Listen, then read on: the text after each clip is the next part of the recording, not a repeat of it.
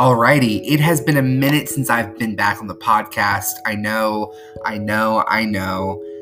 but I'm back. I'm refreshed after taking some time to work on my mental health and just sort of recenter myself in my life. I'm ready to put myself back into the podcast, especially since it's summer. Now, I am a college student. I do have things going on, and I'm also in search of a co-host for the Y'all Need Jesus podcast. But this episode, I'm so excited because it's the first episode I'm doing by myself. That's right. And I'm a little nervous. I've always had somebody with me, even, groups of people.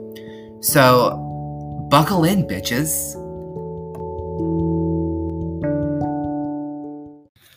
What's up, guys? I'm so excited to be here by myself. I mean, yeah, I'm nervous, but I really think that this could be a really interesting episode because I have ADHD and it's pretty hard to keep myself, in a pattern, keep it flowing, not get stuck on one subject too long. But I decided that today is going to be a Q&A day, and I went on Instagram and I put up, the little thing saying, hey, I'm doing a podcast episode, send in your questions. And I just happened to go on Anchor to start, laying out the groundwork for this episode. And I see that I have listener submissions, which I'm so grateful to anybody who took the time to send them in. And there's actually a couple here, and I just thank you. The first one comes from Abby from Idaho. What's the best advice you've ever gotten? The best advice I've ever gotten would probably come from my grandma. And for anybody who doesn't know, my grandma's my person. My grandma is my best friend. I tell her not everything because, my grandma, some things she doesn't want to know, and I respect that because I'm not trying to have her beat my ass. But I tell her, the most important stuff, a lot of stuff that I don't tell anybody else, and she's who I go to when I'm having a good time. So, not a good time, damn, a really bad time. So I get lots of good advice from her, and I really want to say that she says two things a lot. Number one, she always says, the best advice is hardest to hear. And maybe when it's not the easiest to hear, that's a signal that it's really good advice. The second would probably be, she likes to say this a lot, when people show you who they are, believe them.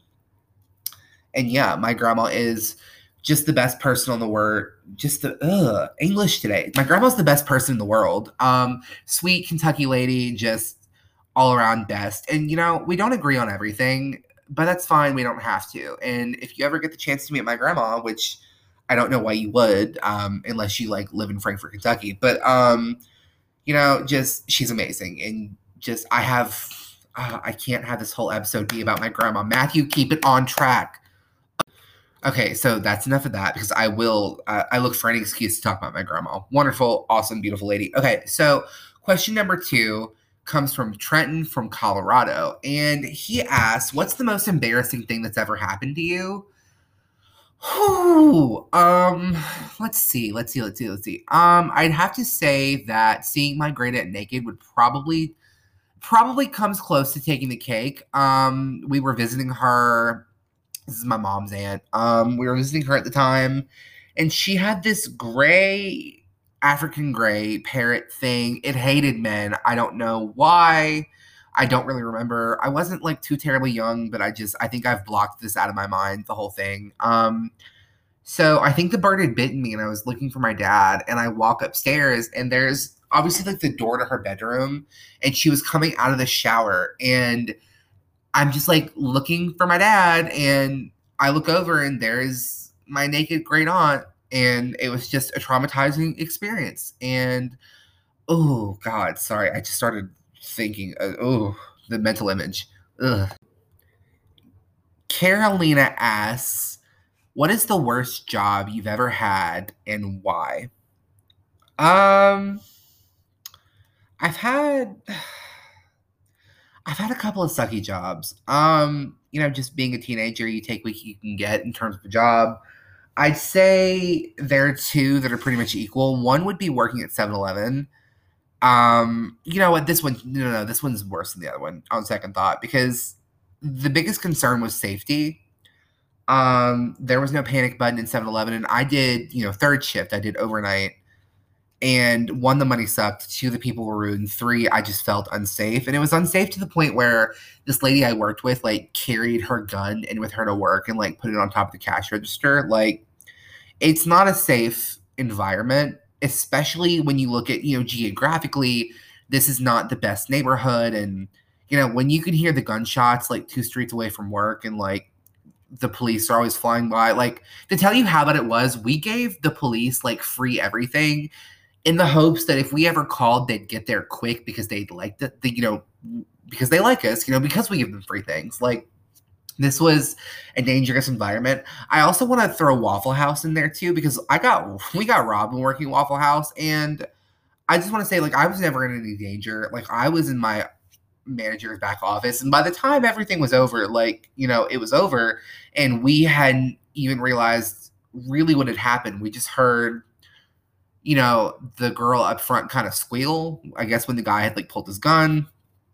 My manager kind of, I don't know, it just wasn't, like, a really reassuring thing. I remember looking at my boss and going, oh my gosh, like, I can't believe this happened. And she goes, oh, we're used to it by now.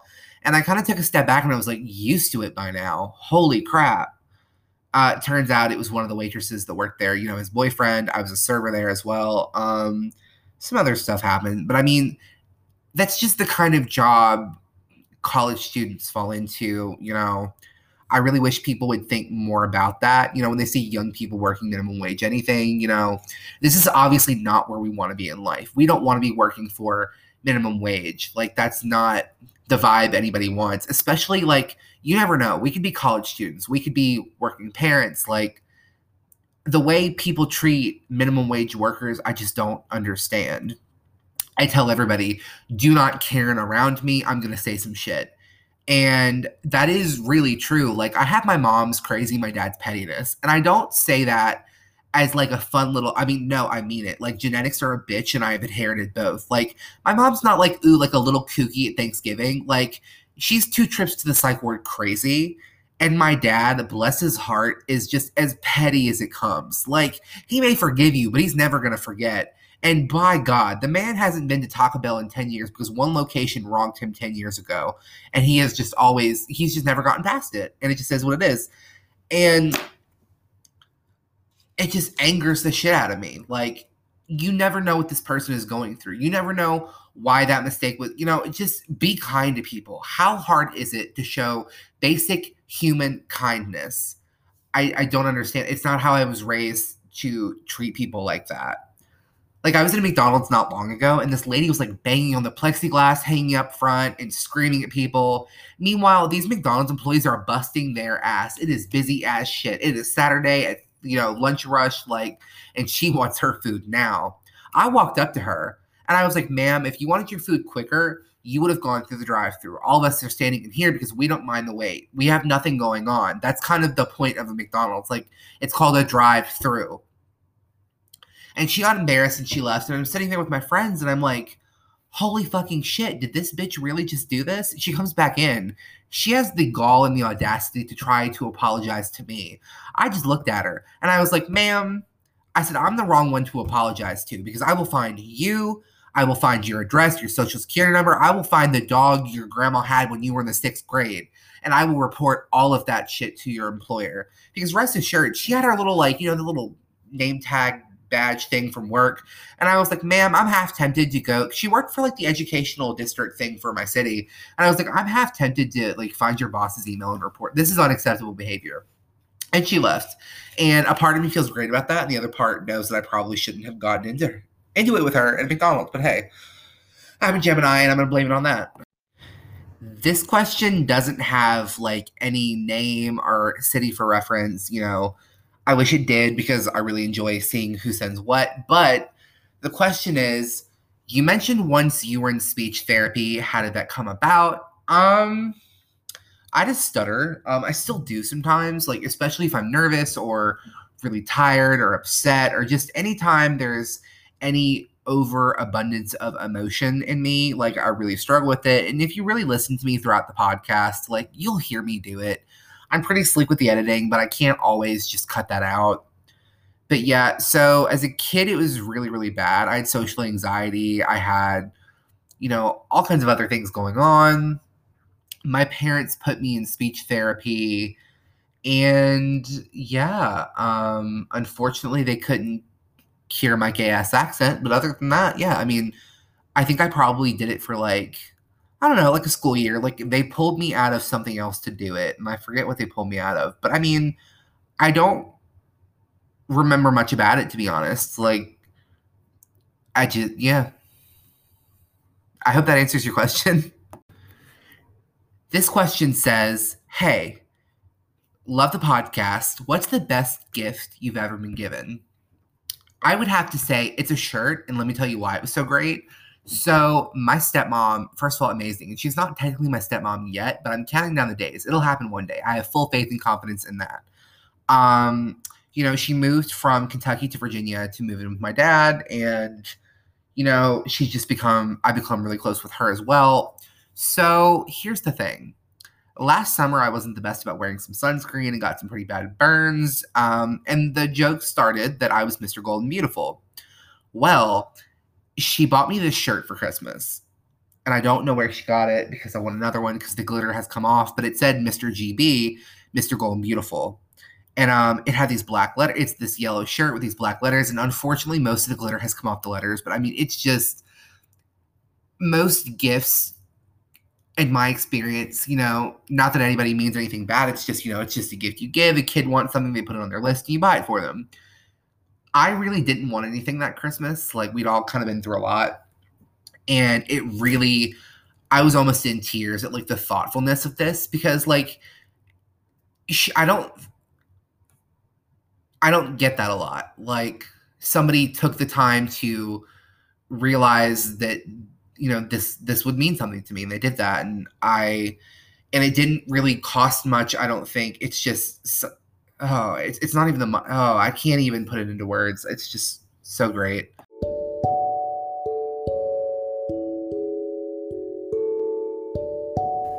Okay, so let's take a minute to talk about Anchor.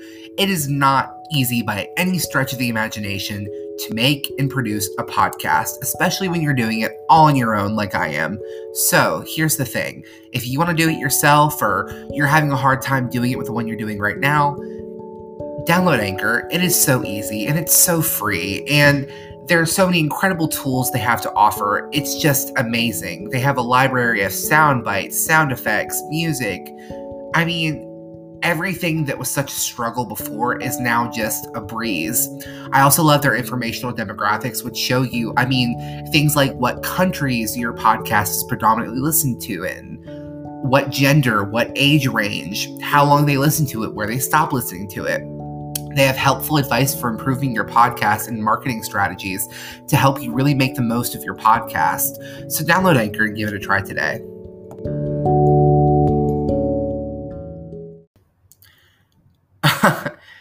Candy wants to know what the last text message I sent was. It's not a text message, but it's the last message I sent to my best friend. And I said, "Stop looking at me, you ugly bitch." And that sounds bad. That sounds like I abuse my best friend, who I've tried to get onto the podcast and she doesn't want to come on. It is what it is. We have a borderline like sibling relationship, and she's fine. She holds her own. In fact, I am nowhere near as bad as her. I fear her. I respect her within an inch of my life because if she ever wanted to, she would take me out. And it is what it is. So this question comes from James, and I want to be really careful about how I answer this because this isn't something I'm going to read totally on the pod because I don't think it was meant to be. I think it was just something that he wanted me to respond to on Anchor, just between him and I. But it's something I want to address because it's a topic that I've covered on previous episodes of the podcast. But, those episodes no longer exist. They were taken down. So the gist of what he sent was talking about mending relationships with family and, how hard that has been so far for him. And I just want to get personal for a minute. So let's take a look at the relationship I have with my father. And I want to be careful about how I phrase this because my father listens to the podcast. My father's an amazing man. My father, I give him so much credit for the fact that I turned out to be a semi-normal human being. He is loving, supportive, and he's always been these things, but there was a long time where we didn't communicate. And what do I mean when I say we didn't communicate? Well, there's a difference between, talking and communicating. We were still talking. I mean, hi, how are you? How's your day? Good morning, good night, I love you. Like that sort of thing.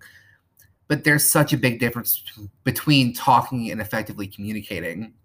There were things inside our household that made it so hard for us to communicate. I guess we just stopped somewhere along the way. And I'd say 8 months, maybe a year ago, I've kind of lost track now.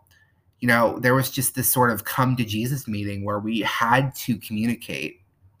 And I look at what our relationship looks like right now, and there's so much more trust in that. And that was hard at first. I got so used to keeping everything to myself and trying to deal with problems before they ever got to him. It's amazing the progress we've made together, but that required so much work. It required being willing to just let some stuff go. So what I'll say to you is, if you want to mend these relationships, you're going to have to be willing to let some stuff go. My relationship with my father still isn't perfect, but I would take what we have right now over what we had a year ago any day. We've always loved each other, but it's just such a better relationship now. Like I can call him now and have a conversation, just regular, hi, how's your day? And I feel comfortable doing that. Where as opposed to a year ago, I probably wouldn't have done that.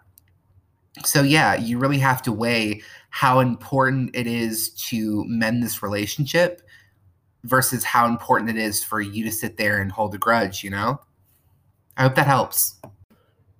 So this message is from Carrie from Idaho, and Carrie says, "Hello there, love the pod. You and your friends are so funny, OMG.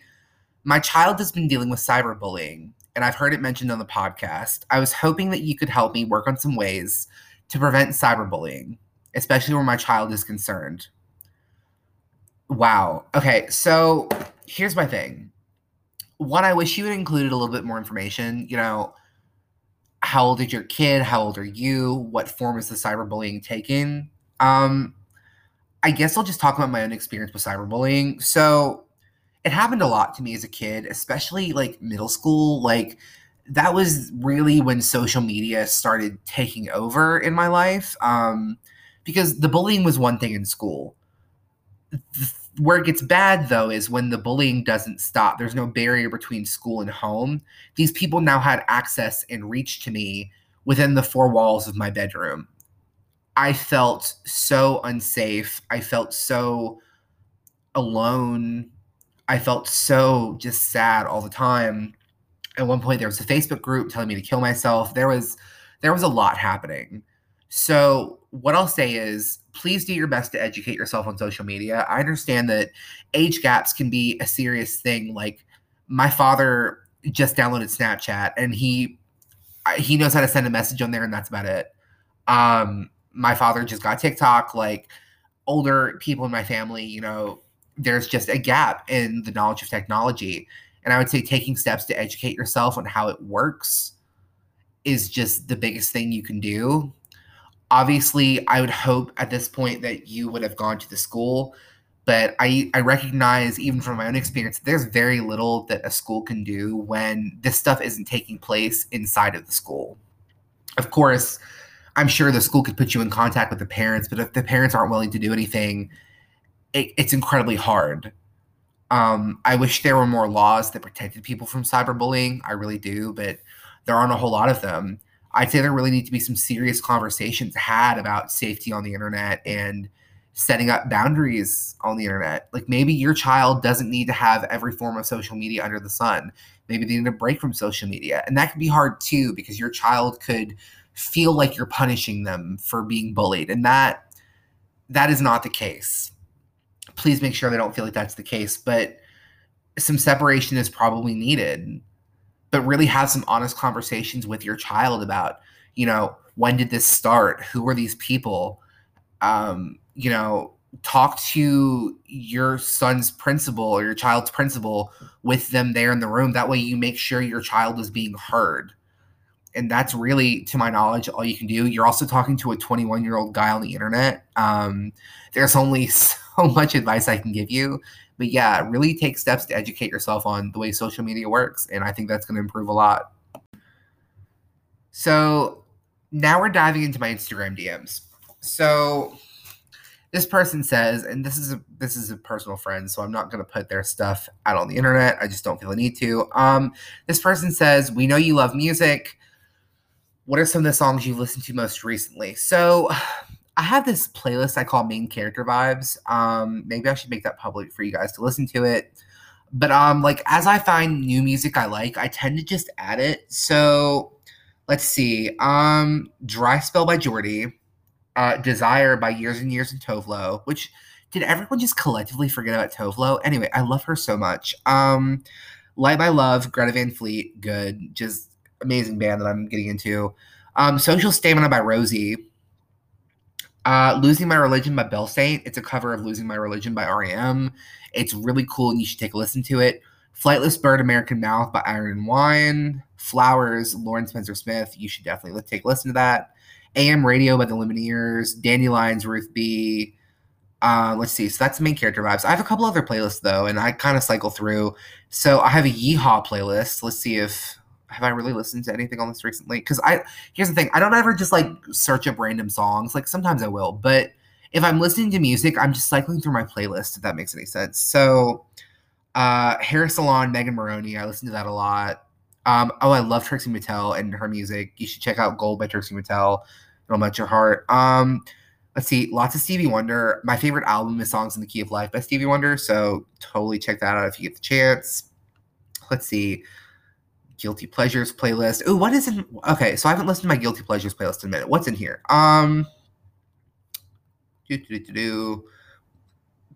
Celine Dion. Oh, we don't need to go through all this. This is embarrassing. I will say It's All Coming Back to Me Now by Celine Dion is #1 on the playlist. Let's see. Okay. So I have a playlist called High with Rue Bennett. That's lots of The Weeknd, lots of Labyrinth, Girl in Red, The Neighborhood, lots of Tovlo. Jesus, lots of Tovlo. Billie Eilish, Aura, Arctic Monkeys. Yeah, it's all in there. Ooh, where's my R&B playlist? Okay. So if you need to know anything about me, please know that I have a real soft spot in my heart for early 2000s and late 90s R&B. Keisha Cole, Jasmine Sullivan, Jennifer Hudson, Mariah Carey, Jordan Sparks, K. Michelle. Okay, so hold on, let me talk about this. Okay, so there's this song called Can't Raise a Man by K. Michelle, and that is me and my friend's song. We listen to it in the car, and just, you should listen to it because it's just a vibe. My best friend kind of got me into R&B. It wasn't something I grew up listening to, but I mean, Can't Raise a Man, I believe that is her mother's song for when she's angry at her father. So yeah. If you need to know what kind of music I like, I listen to everything. That's some songs I've been listening to lately. What else is in here? Anything else? Latin Spice. Ooh, I do have a Latin Spice playlist. There's lots of Shakira, J-Lo. Illegal. Carlos Santana was listening to that this morning. Thought. Okay, I have a playlist called Thought Shit. What have I listened to recently? See, Hot Girl Summer, Barbie Dreams, 23 by Mike Will Made It and Miley Cyrus for some reason. I don't know. I know it's like a 2013 song, but I have been playing that recently. Hurricane, Kanye West. Not to give him any more attention, but that is a decent song. Yeah. Let's see. Anything else in here? Any more playlists? We don't need to go through my 2000s Disney Channel throwbacks. Okay, so the last thing I'll talk about, there's a playlist called Music Matt Cries To and Strangers by Nature by Adele. If you haven't listened to that song, it's a vibe, and you should check it out. Oh, wait a minute. Okay, my Time Machine playlist. Okay, this is like anything earlier than the 90s I put in here. Let's see what I've listened to. Oh, All I Have, J-Lo, LL Cool J, great song. Friday I'm in Love by The Cure. Love's in Need of Love Today, Stevie Wonder, listened to that yesterday. Lots of Janet Jackson. Yeah. Okay, so those are the songs I've listened to recently. Thank you for the question. This next DM asks, what's your favorite movie? Love you, honey. First of all, love you. I don't know this person. I'm assuming I don't know how they found my Instagram, but I'm glad they did. So The Perks of Being a Wallflower is probably my favorite movie, which, like, for the cast alone, it's just amazing because you have Logan Lerman, Emma Watson, and Ezra Miller, just three great actors. Plus, you have, oh my God, Kate, what's her name? She played Meredith's husband's ex-wife on Grey's Anatomy, and she was Hannah's mom on 13 Reasons Why. God, I'm forgetting her name. But anyway, yeah, that movie's great. It's about Charlie who struggles with severe social anxiety and just the things that happen to him and talking about why he is the way that he is. And it goes really in depth where mental health is concerned. And I really appreciate that. It's not a movie per se, but I do love Euphoria. I've been watching that, and here's what I'll say. One thing that bugs me about Euphoria is I wish these characters were college age, like in college. Like the actors are old enough to portray college people. Like the fact that these kids are high school, like I understand they're going for reality and what high school's actually like, but this isn't what high school's like for everyone. This is a very niche thing. I really appreciate as someone who grew up in a house where drug addiction was a thing, I really appreciate how honest they are about drug addiction and sexual assault and all the things they cover and talk about. But I also realize and recognize that because these characters are like in high school, it attracts high school age people to watch it. And I'm just not sure that high schoolers should be watching this. I definitely think that's an 18-year-old and up show. So just my opinion on that. Sandra asks, "What's the last book you read?" Which, again, I'm not sure this person found my Instagram. I know a lot of people find it and just follow me through the podcast, which is lovely. I'm starting to realize how many people actually have found my Instagram now. The last book I read would have been A Discovery of Witches by Deborah Harkness. And like when I say read, I mean like read all the way through, like an actual physical book. I do use Audible quite a bit, so there is that. Discovery of Witches is really good and worth your time. I'd say the show might be a bit better because the book kind of takes a while to like really hit the gas and like get really, really interesting. Another one I read was Sufficiently Advanced Magic, which was Andrew, I forget his last name. Yeah, so that was what's it called? Goddess Inheritance. That was really good too. I think that was Amy Carter, if I'm not mistaken. So yeah, those are the last couple books I read. I'm about to start Where the Crawdads Sing. I just haven't gotten around to it. But like I had that all queued up on Audible.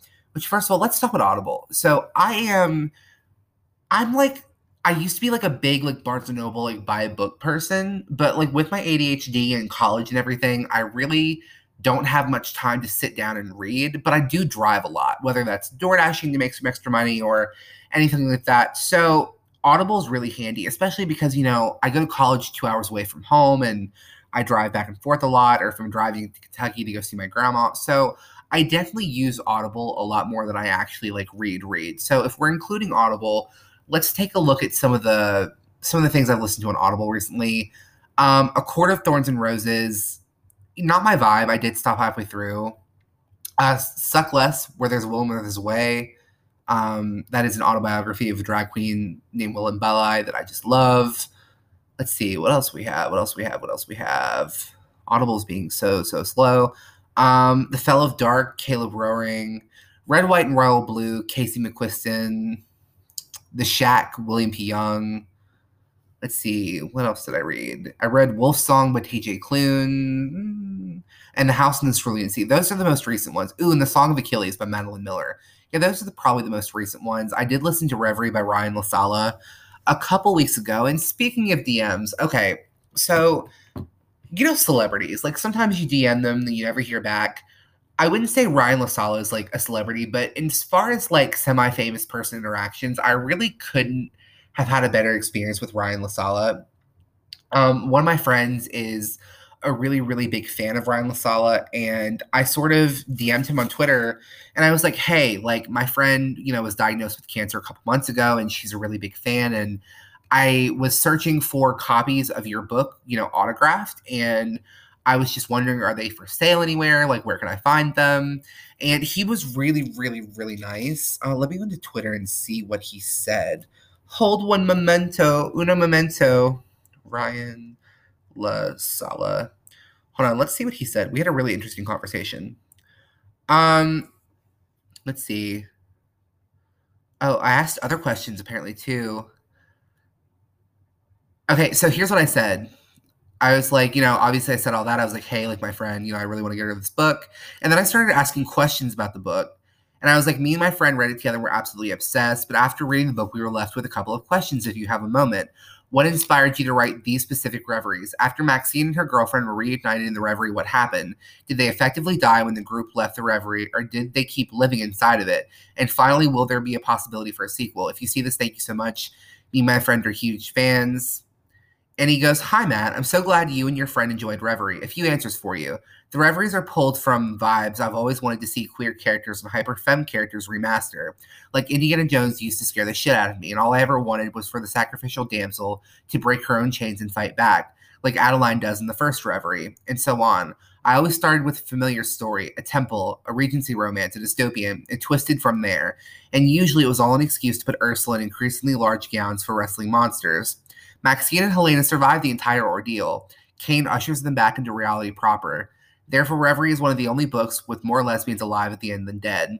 Lastly, I can't speak to any plans yet, but what I can say is there's a lot more to the story, and hopefully if Reverie accrues enough notoriety, I'll get to tell it all. He does say if there is another book, it might just be a prequel. I get the most questions about Dean and Posey's origins. I said, that would be amazing. I can't wait to hear more about this. And he goes into detail about where I can find these books.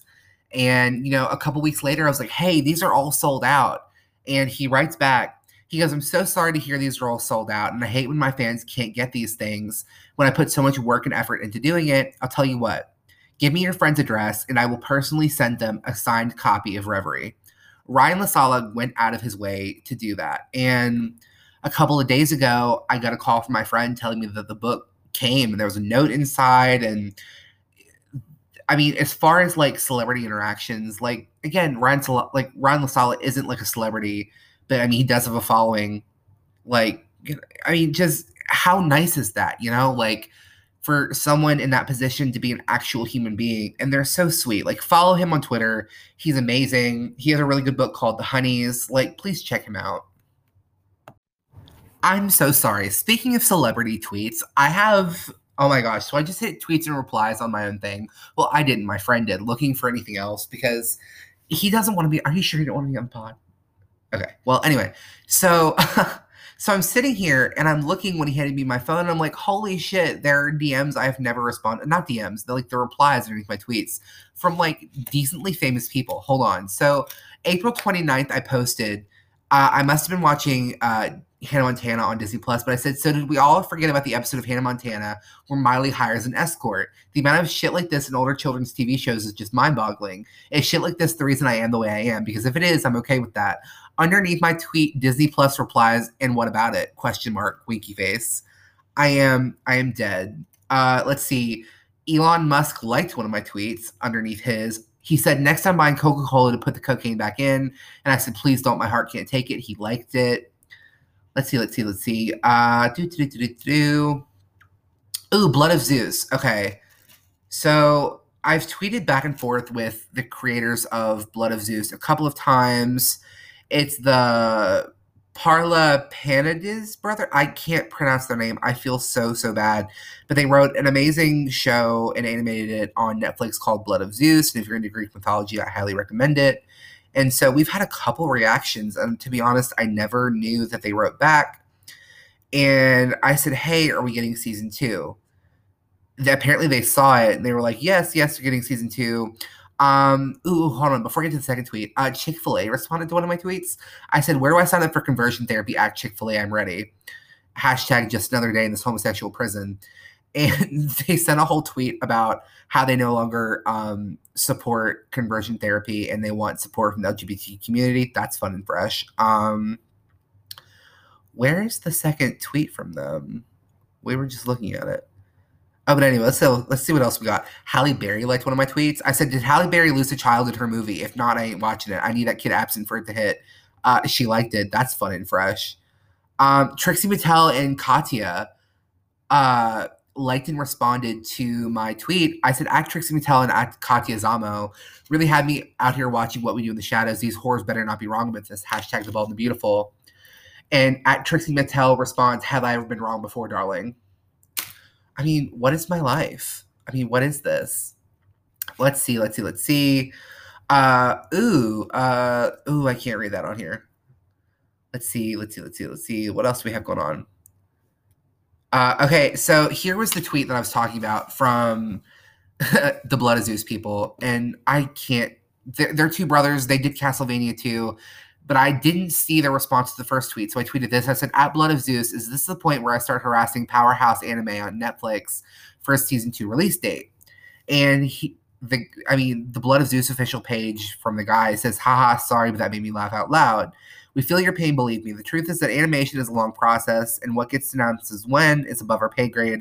I wish I had a better answer for you. I love that you love the show, and we should know more soon." I mean, I love when people just take the time to be human and just respond to people. I mean, that's lovely. What else do we have? Is there anything else on here? Wait, where? Oh, MTV liked my shit. That's cool. That's lovely. See, we got some lions. I haven't looked through my Twitter in so long. Twitter is honestly not the best place for my mental health. Oh, Tate Hoskins. I don't know if you know who that is, but he's a TikToker and he does OnlyFans, which I don't subscribe to that, but I love that journey for him. He says, "Hi, boyfriend." I said, "No, you don't want me. I'm toxic." And he replies, "I love the toxic ones." Let's see. Colton Haynes. He just liked it. But he said, "Movie recommendations for a lonely gay soul." I said, "Try Booksmart" or The Perks of Being a Wallflower, and he liked it. Love that for me. Here's my whole fight over Nicki Minaj, but we're not going to get into that right now. Carla wants to know one musical artist that doesn't get the flowers they deserve. I'm going to say Lorde, and I'm so sorry for my previous question where I went on a whole tangent down my Twitter. This is why I can't do it by myself. But anyway, I'm going to say Lorde. People really, she put out one album that people didn't love as much, and all of a sudden people are like shitting on her. Solar Power was just a different vibe than the album she's done before. It was definitely a departure from Melodrama, which Melodrama is one of my favorite albums. It's probably number 2 underneath Stevie Wonder's Songs in the Key of Life album. But I mean, Solar Power was a departure. Like, it did not sound like pure heroin or Melodrama, and people were so offended. And speaking of tweets, I have a tweet right here from like the 20th of August, 2021. And I said, "Look at people giving at Lorde hate because Solar Power isn't like her other projects." Clown emoji. That being said, this might be an album that I have to listen to a few times before I decide how I feel about it. Stone at the Nail Salon is the lyrical masterpiece, though. Hashtag Solar Power. And, you see people fighting in my comments about it. And yeah, I definitely don't think Lorde gets the like she covered Nirvana like with the Nirvana band for the Rock and Roll Hall of Fame. Like, Lorde is probably one of the best concerts I've ever been to. And here's the thing, I feel kind of the same about her and Taylor Swift, except for like Taylor Swift gets her flowers. Trust me, her fan base is rabid. But lyrically, these are probably some of the most talented people in Hollywood right now. Like, when you read their lyrics, it looks like actual poetry, and they're not the best singers.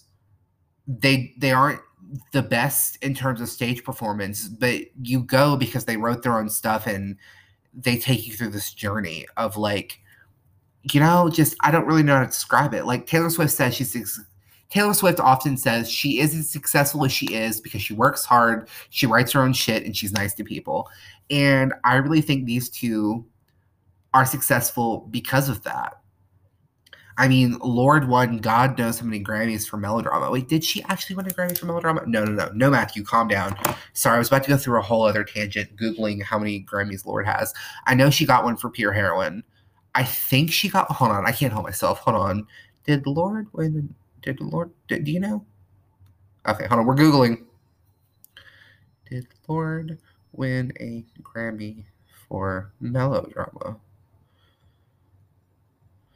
Melodrama received widespread acclaim from contemporary critics and featured a various year-end and decade-end list. It won New Zealand Music Award for Album of the Year and received a nomination of Album of the Year at 60th Annual Grammy Awards in 2018. It didn't win any Grammys. Who won? Bruno Mars. What? Oh, fuck. Okay, I'm not saying Bruno Mars isn't talented, but like his album was not better than Melodrama. I know that's, Lord Solar Power has won Best Song in the World at BandLab Enemy Awards 2022. The title track of New Zealand pop star's latest album, Solar Power, beat out 9 other nominated songs by the likes of Olivia Rodrigo, The Kid Laroi, BTS, and more. Good for Lord. Someone named Naomi wants to know what my dating life is like.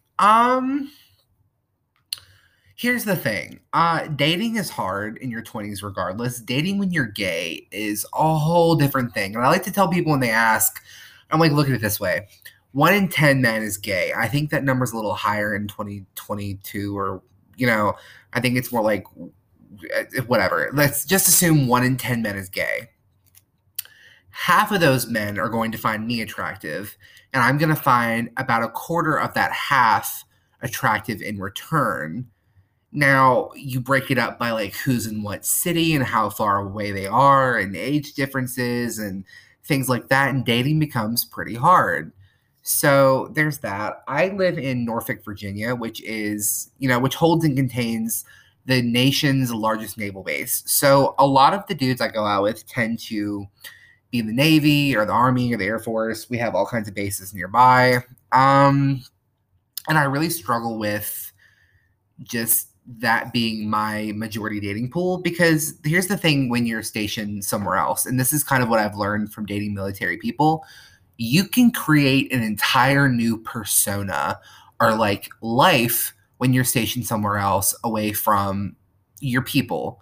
And that's not necessarily a bad thing, because I think reinventing yourself is always good. But I've gone out with guys who tell me like, oh, like I'm single, I'm ready to date. Turns out they're married. And there's no way for me to know that. Like I can't cyber stalk them and find this information right off the bat until I get to know them more. So it's really, really tricky, especially when you're gay. Because like a lot of these guys come from really small towns where it's not safe to be who they are. Maybe they got married to a woman because they felt like they needed to do that. Like I literally left a date one time because halfway through a dude's wife called him. And he was like, oh my God, like she saw my location. Like she wants to know why I'm here. And it was like, are you fucking kidding me? Like, dude, like respect me and my time. Like if you're gonna do it, at least be honest and say, hey, I'm married. Like, have the common decency, because there's someone out there that's going to go out with you regardless. I'm not saying that's right. I'm just saying it's the case. Like somebody will always respond to something. I also sort of struggle with, and I think I've talked about this, people are ready to date in different stages. Like because I'm ready to date doesn't mean that every single person that swipes on me is going to be ready for that. Some people are looking for a good time. Some people are looking for friends. Some people are just looking to look. So dating online is hard for me. And I think straight people don't necessarily always realize how easy they have it, because a lot of times people are like, oh, just go to a bar and meet people in person. And it's like, no, I don't always have that option. I can go to a gay bar, sure, but that's not really my vibe. But sometimes I'll go. I used to work at one. But as a straight person, you as a man can walk into a bar and hit on a woman, appropriately, of course, and not worry about being hate crimed. Whereas if I were to walk into just any old bar and hit on a guy, there's a decent chance I might get punched in the face. So there's that to consider. And my dating life right now is kind of non-existent. I've kind of taken a break. I'm tired of going out on a couple dates just for someone to decide they're not ready for it and they just want to hook up and have sex, or they want to be in their hoe phase, or come to find out they're married. Like I've had a rough time in it recently, and it's just hard. Like the other day, my boss tried setting me up with somebody, and he seemed like a nice guy, and we flirted for a little bit. Come to getting a text message him saying, hey, just want to be friends. And I get bitter sometimes because I'm like, why is it always me that gets the just want to be friends thing? And one of my friends kind of put it into perspective. She's like, you're too available. And I was like, what does that mean? Like, are you calling me desperate? And she's like, no, I'm not calling you desperate. I'm saying you're too available. She's like, people don't want what's easy. She's like, people want what they can't get. And she's like, maybe next time you're in this position, She's like, I'm not saying be a bitch, but she's like, try playing hard to get or not being so emotionally accessible. And I think maybe there's something to that. So that's kind of my answer to that question right now. So, last question. One of my friends writes in asking me how I feel about people having OnlyFans. And I'm not going to put too much time on this because the podcast has dragged on long enough, but here's what I want to say. I don't care. Sex work is work. I don't care. If people are willing to pay for it, put it out. It's not like doing mainstream studio porn where you don't own it and you can't take it down if you're ready to apply for a corporate job and they're going to run background checks. Like, if you have to do it to make money because that's the situation you're in, go for it. If you want to do it for fun as a creative outlet, go for it. I think people forget just because it's OnlyFans doesn't mean it's porn. Like, it was created for content creators as like an alternative to Patreon. So just because someone has OnlyFans doesn't mean they're a sex worker. That being said, if you are, as long as you're being safe about it and you feel okay with it and there's no pressure to do it, honestly, go for it. If I had the body for porn, you best believe I would be raking in the dough from OnlyFans. I just do not have that self-confidence. But I also don't care. And what do I mean when I don't care? Like, I do not care, especially today. 19 students are dead in an elementary school in Uvalde, Texas. And I just don't have any me to care right now about people doing this or people doing that, because why are we as a nation still having this problem? It is so incredibly disheartening to know that the Republican Party is attacking abortion, but creating laws that do so much damage or take away the lives of the kids they fought so hard to be born against the mother's will. I don't understand where we are right now. And the saddest thing of all is it's not even shocking anymore when something like this comes across the screen. As a nation and as a society, we're numb to it. And then we get upset when other countries laugh at us or judge us for this stuff. But I don't have any energy left in me to sit and talk about OnlyFans. Like, I've been following this since it came out, and I just don't get it. Like, why is this happening? This wasn't happening 40, 50 years ago. So what generationally has changed? And I think it's a combination of things. I think it's the internet. I think it's social media. I don't know, but there has to be some solution. And people are quick to point out, like, oh, but there's stabbings in other countries where guns are much more limited or just flat out inaccessible. And yeah, sure, we have stabbings here too. If people want to hurt somebody, they're going to do it regardless. That being said, you very, very rarely hear stories in other countries about mass shootings. You just don't. School shootings, I think there's like one or two per year in most other developed nations. This is insane. We're almost at 300 school shootings this year.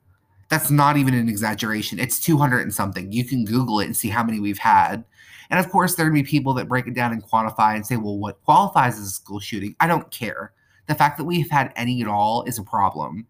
The fact that 19 elementary school children are dead in Texas isn't just a problem, it's a crisis. And we should all be sitting here and examining why this is the way it is. There are people here saying they're going to take our guns. Well, realistically, that's never happening. I wish we lived in a world where nobody had guns. Personally, that would be my best result. I think guns are unnecessary, but here we are. You can't take them away from cops and leave gangs with them. Like, I understand all the politics behind that. I'm not saying I don't. But children are the victims of this now. But also, I think we need to blame the media. The media is making these people famous, these shooters famous, and they're doing it less so now. But I remember that movie theater shooting, and I think it was like a Batman movie, and the guy went in and there was someone, his face was everywhere. He became so famous off of that. I don't think we should be doing that. But yeah, I'm going to go ahead and wrap this up because I don't know. Like, this is really sitting in a weird place in my sort of spectrum of mental health right now. Like, I just, I don't know. I think I'm coming to a place where thoughts and prayers just aren't enough, And I feel so terrible for the parents of these children.